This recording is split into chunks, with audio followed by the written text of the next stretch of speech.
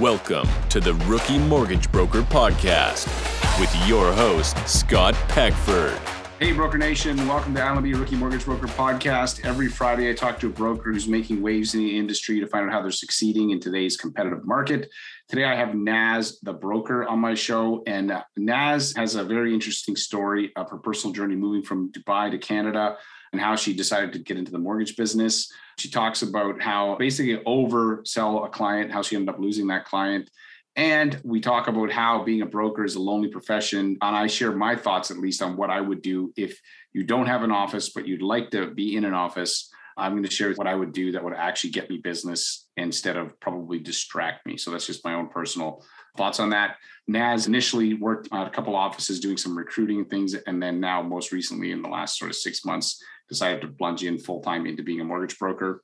And yeah, it's a great conversation. Check it out. Before we jump into this episode, I want to give a shout out to our title sponsor, Finmo. Finmo is a Canadian mortgage application, document collection, and submission platform. Very easy to use. It's built for mortgage brokers. And so it's got a couple cool things. First, it's got smart docs. So when the client's filling out the app, it's figuring out what documents they need.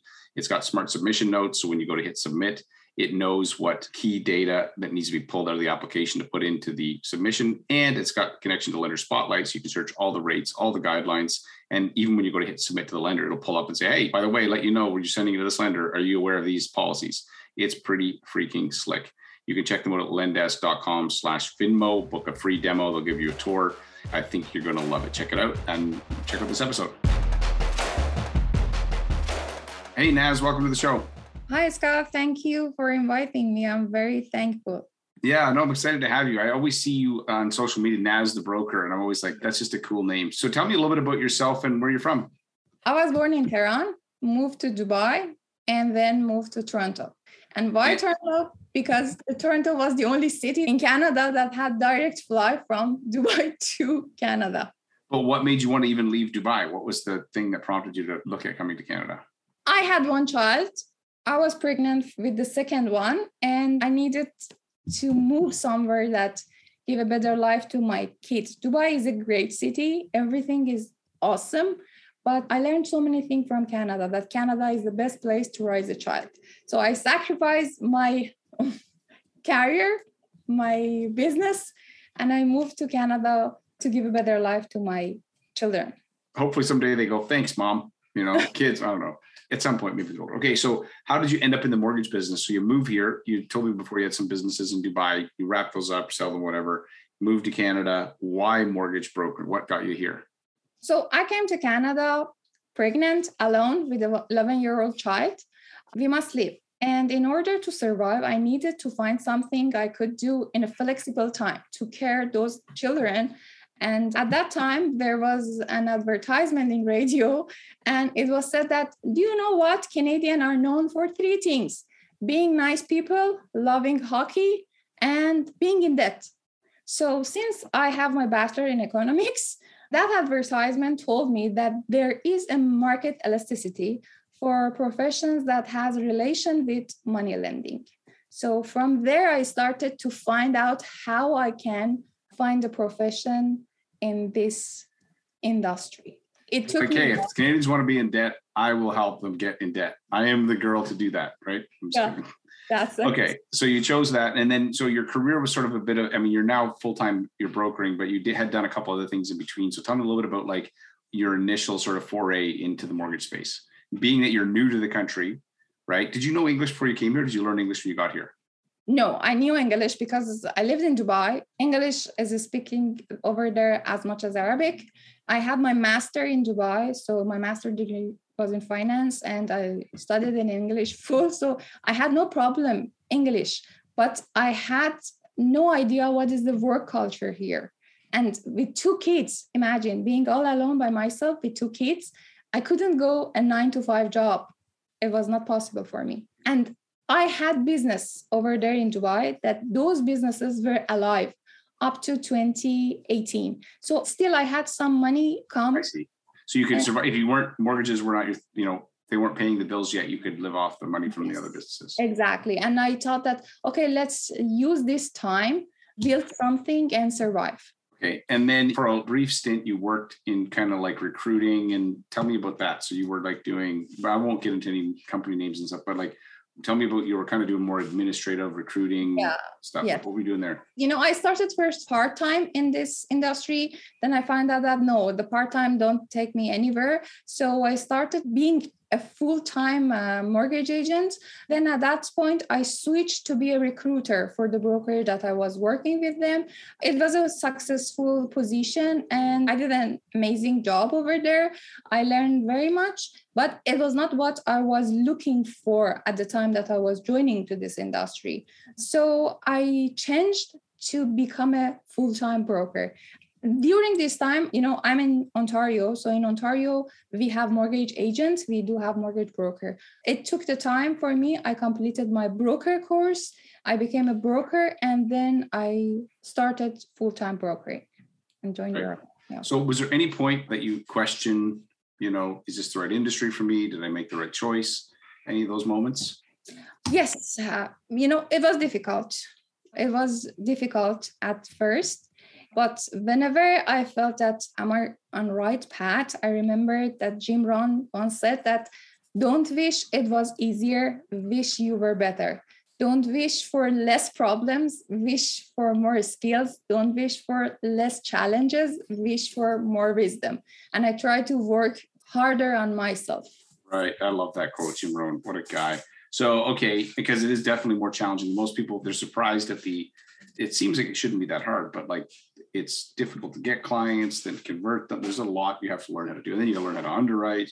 So for you, what was the most challenging? Was it finding business? Was it working on the files? I'm curious. At first, it was both because I was new to this country and I had no idea in this industry where to start, where to end. Where is the start point? Where is the finish point? So at first, it was really difficult for me. But by the time and after I joined your program, right now, sales is not a thing that I have struggled with, but the underwriting still is a big challenge. Right. Okay. So yeah, because like as much as you can study underwriting, it really doesn't stick, I don't believe, until you actually look at files and get real, because there's nuance. And if it was 1 + 1 is 2, they could use software to underwrite, but they can't. There's gray. There's like interpretation. And obviously banks want to fund as many mortgages, lenders want to fund as many mortgages as possible. And if you make it 1 + 1 is 2, there's going to be a lot of mortgages that you're going to just say no to that you could do with a little bit of like, hey, go give me some extra paperwork, go do this. Right. So can you think of like a file that when you first started out that you're like, oh my gosh, I mishandled that file. And now if I were to get that same one, what I would do different? Yeah, I do remember that once a prospect client called me to help him with a second mortgage, to do something for his business. And I started to tell him that, if you're planning to buy a franchise, then we can help you with the business loan. And we do commercial mortgages and this, overwhelmed him with so much unnecessary information. Right. And he thanked me a lot and never called me back. Right. Yeah. One of my sales coaches years ago said to me, like, if you solve 10 things with what you're selling, but the client says these are their 2 problems, just talk about the 2 problems. Because otherwise, like you said, it can overwhelm them, right? So you had come into our coaching program, you'd taken some of the 10 loans a month training. So for you, what was your kind of biggest takeaway? What's helped you the most from the 10 loans a month academy? The program to me was like handing me the map to the Disneyland. I don't know if you ever visited the Disneyland or not. If you don't have a map, you don't know from where to start, where to go, and how to finish. Although that you spend a lot of money over there, that visit will be useless for you. This is same thing for me in this industry. I spend a huge amount of my time in this industry, but without the program, I couldn't know that where to start and what is the next steps, second step, third step. It showed me everything in steps. And it was like someone shared with me that whole story, whole scenario of the movie. What I saw in this industry, it was like that you see a movie, a part of one episode, not the whole movie. You see a clip from a movie and you got to try to make sense. And you're like, where are we at? And how do we get here? And, where does it go from here? Right. Absolutely. Yeah. Oh, that makes a lot of sense, actually. So you said a map to Disneyland, right?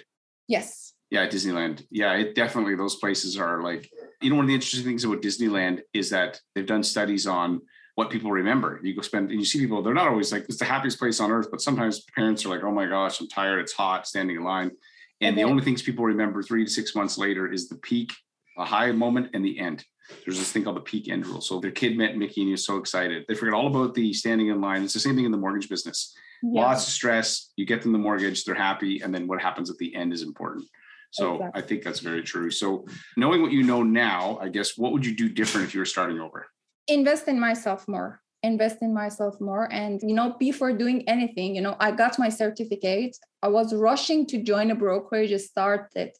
But if today somebody come to me and said that I just got my certificate, I tell that take your time, give yourself 3-4 months and learn how the industry works, and then start the business. Because if you don't do that, it will not be helpful for you. You need to know that where you are going. If you don't know, it is impossible to be successful.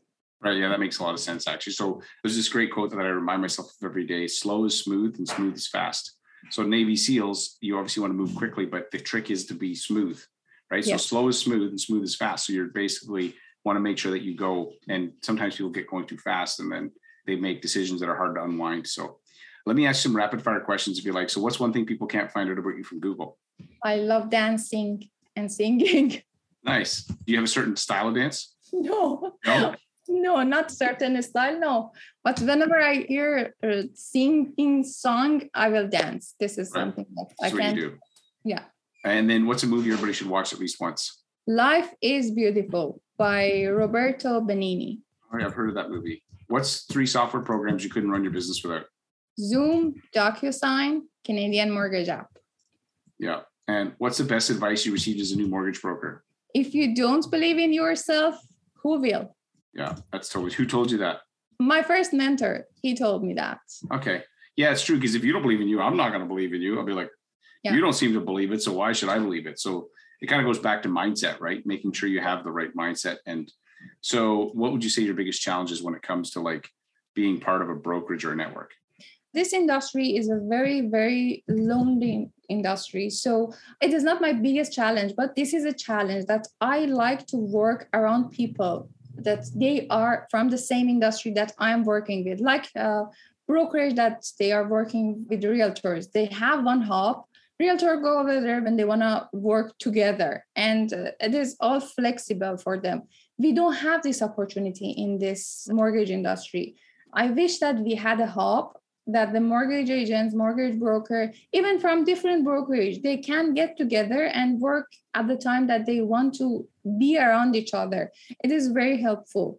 I joined a club. It's a Boss Lady Club that it's a very nice club for all of us. And it was very helpful that we had it for 1 quarter. We had this gathering every 2 weeks. We talk about that, what we did during the past 2 weeks and how we boost our business. I can say that it was absolutely amazing and it helped my business very much. Right. Yeah. We do change best in community. And so some brokerages do have physical offices. And so that's an option for you if you're like, hey, if you found the right fit. The other thing, I think that for me anyway, is that, if I want to be around people, I love places like WeWork or these offices that are shared where there's a community baked in, because it's cool to hang out with other mortgage brokers, but they're not really going to be your clients. My thinking is I can hang out with other mortgage brokers online. I can pick up the phone.